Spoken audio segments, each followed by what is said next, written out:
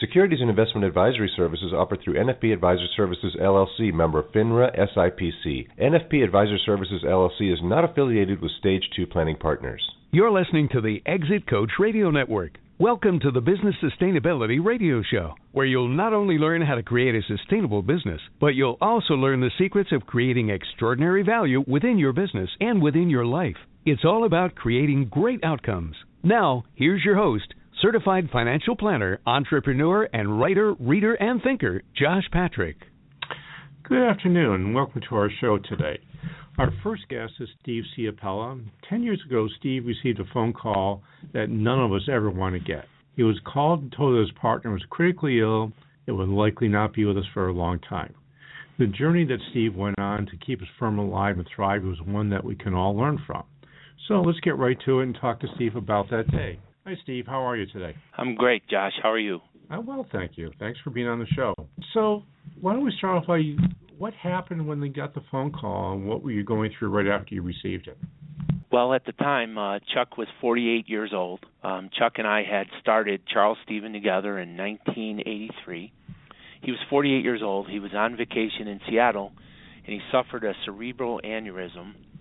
And I got a call. I was actually in my garage, got a call from the office that said Chuck had a cerebral aneurysm. He's in critical condition at a Seattle hospital, and they're not sure he's going to make it. So obviously there's initial shock, and you're scared, and you're worried about Chuck, and you're worried about his family, and there's all kinds of things that go through your mind.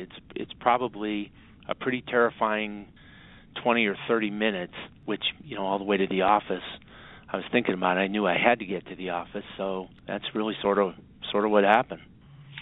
So when you got to the office, what happened there? The first thing I did was I sat everybody down, because your employees are as scared about it as you are, and explained to them that just what I knew, and I knew as much as them, but, that Chuck and I had made plans for this day. We would wait and see what happened, but I thought everything would be okay, and there was nothing they needed to worry about. So let's talk about the planning you had done before Chuck has aneurysm. What did you guys do? Well, we have a subchapter S corporation, so we had a stock redemption agreement, and it was in writing, and the stock redemption agreement covered disability, and it covered death, and it covered the buyout. So, we were both young, so, obviously the part of the agreement that was talking about things that were terrible and also things that could happen if we stayed alive, not only if something terrible happened to us. So we had done all of that planning.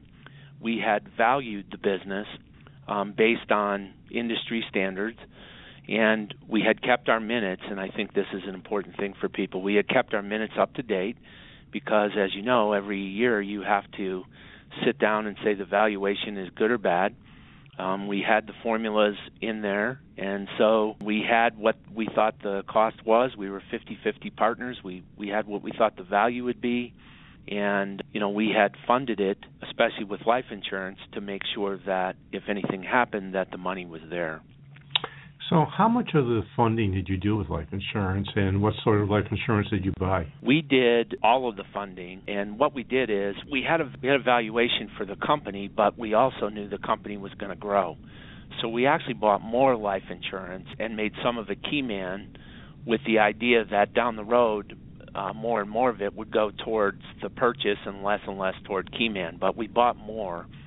It was a combination of permanent and term, but mostly a lot more of term because we were trying to get as much insurance as we could for the least amount of money. The other thing we had was we had a disability provision in there, and we did have disability insurance, but again, especially when you're a subchapter S corporation, it's pretty hard to replace all of the income with disability insurance.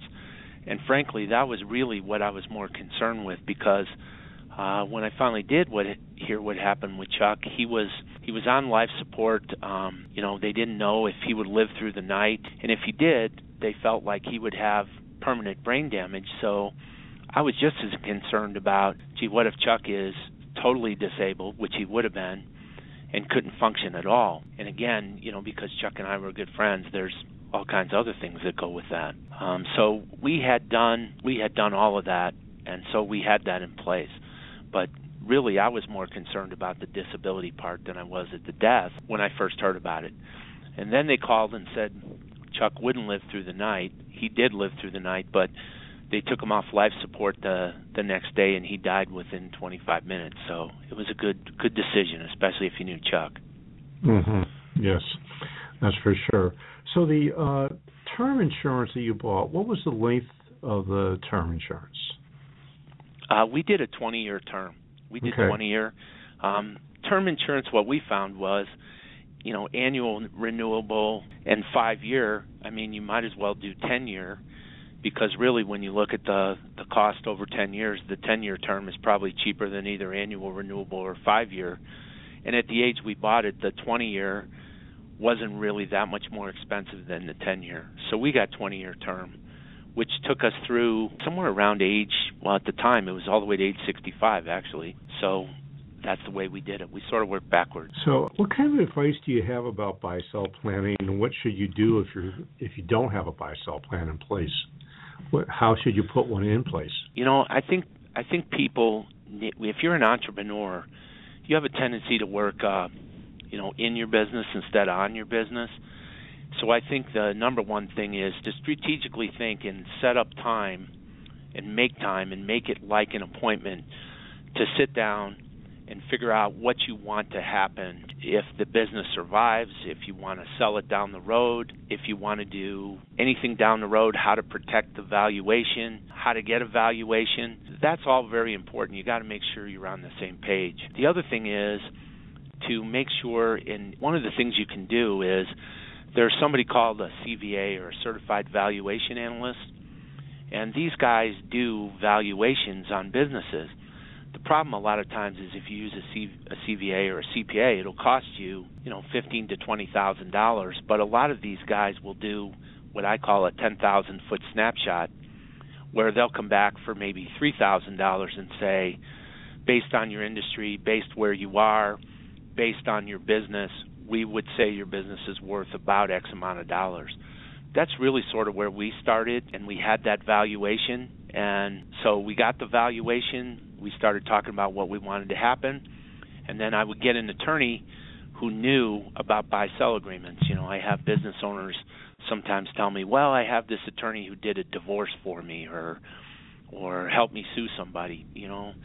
Attorneys are just like doctors. They specialize in different things, and you need to find somebody who's an estate planning attorney or a tax attorney that can help you to put the agreements together. The other thing that I would say is one of the mistakes I made was you got to make sure the spouses know what's going on. I mean, we had a meeting with our wives and told them what we were doing, and they signed off on it. But when my partner passed away, his wife said, "Well, I guess I'm your partner now." And I said, "Not really. I mean, the estate's my partner now, but they're no longer part of the health insurance. They're no longer part of the retirement plan. They're no longer part of a lot of things, and spouses sometimes don't understand that." So we did a good job of sitting down with them initially, but we didn't do a good job of updating them as we went along, which I think is important. Okay, we're going to circle back to that in a second. So I want to go back to your valuation. So you guys had an annual valuation done, or you updated your valuation every year? Well, what we did is we were advised that if you do a valuation, one of the things you need to do is, at least on an annual basis, have something in your minutes that said you talked about it, discussed it, and put a valuation on it, which is what we did. So we didn't get it valued every year.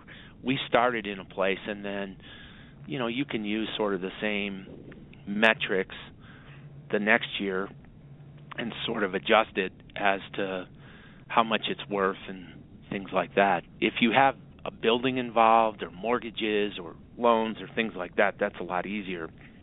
But we made sure that we were okay with what the value was every year, and if one of us had a problem with it, we just adjust it.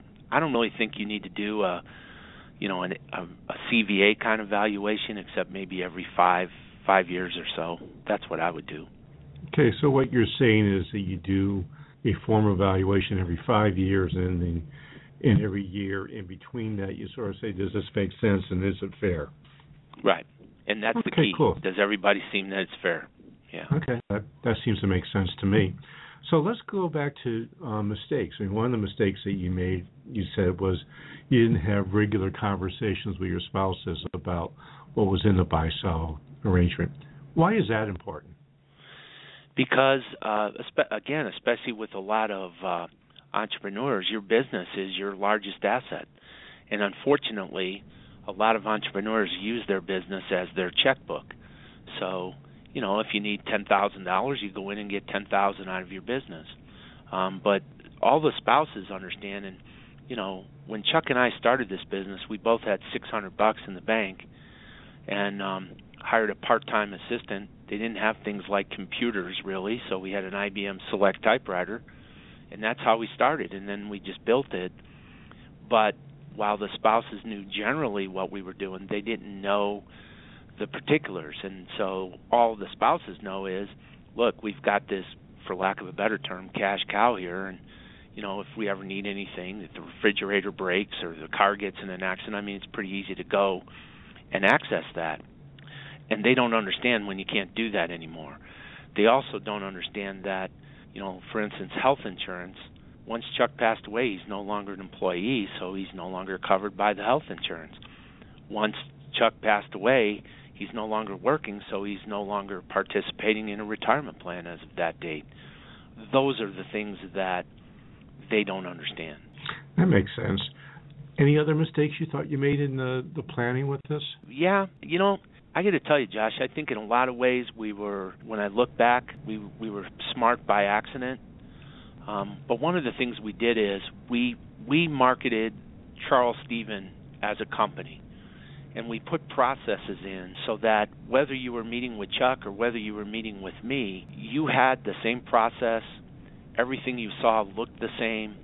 The way we went about it is the same. The tools we used were the same. Our little toolbox, everything was the same. So when Chuck passed away, it was a lot easier for his assistants to bring me up to speed on clients, and they didn't have to retrain me. I didn't have to retrain them. They had a lot of information on the various clients, and what the clients saw, what Chuck's clients saw after he passed, were the same thing that my clients saw. So I knew about it. I knew how we presented it. They saw the same thing, and I think they had a lot more comfort in it, and therefore we didn't lose very many people in the process. We really didn't. So the clients felt really comfortable with you taking over the relationship where Chuck was before. That's right, and that's so important because you can run a business, but you can't, the relationship part of it is really what's important. Especially in your business, that's for sure.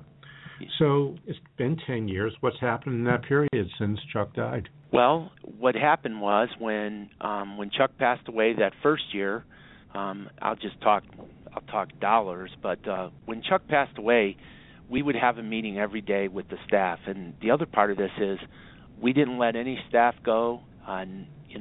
We reorganized staff and we reorganized clients.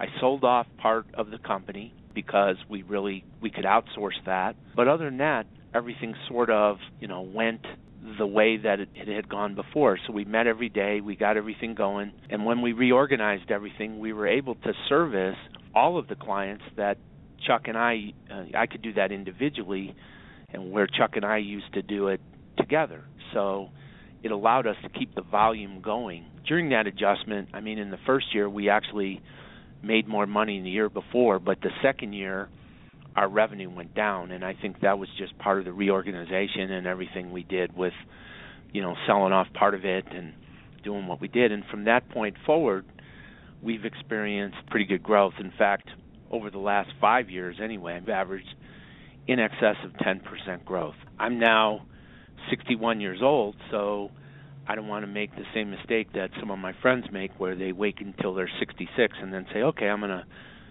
sell this company. So I have some younger people. One of them has been with me 18 years.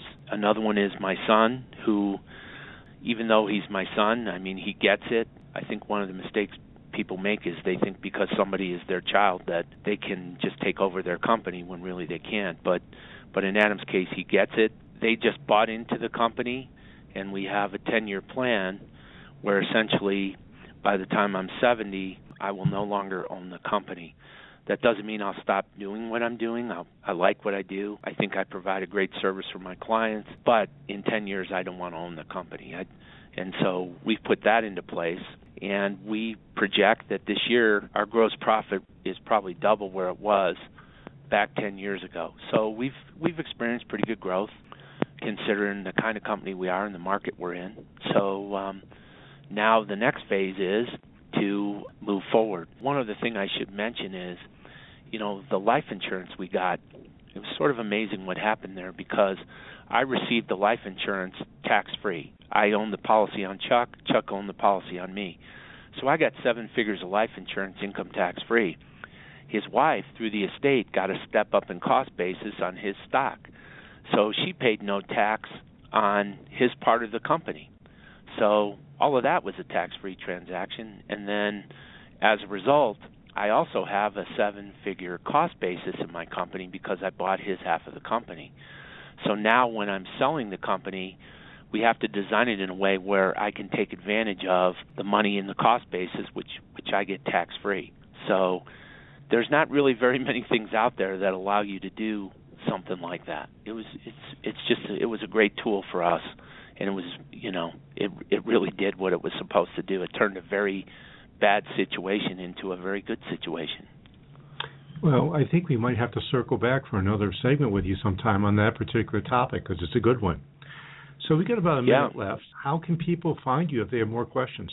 Well, they should go to our website, www.charlesstephen, CharlesStephen.com, or we have an 800 number, 1-888-884-0451.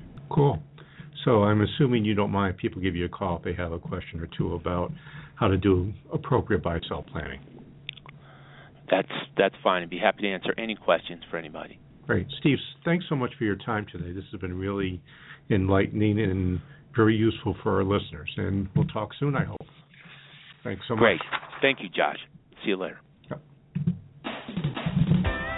You're listening to one of many shows on ExitCoachRadio.com.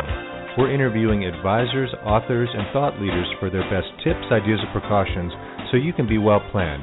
If you'd like to be a guest on any of our shows, go to guest.exitcoachradio.com. ExitCoachRadio.com. Come listen for a minute.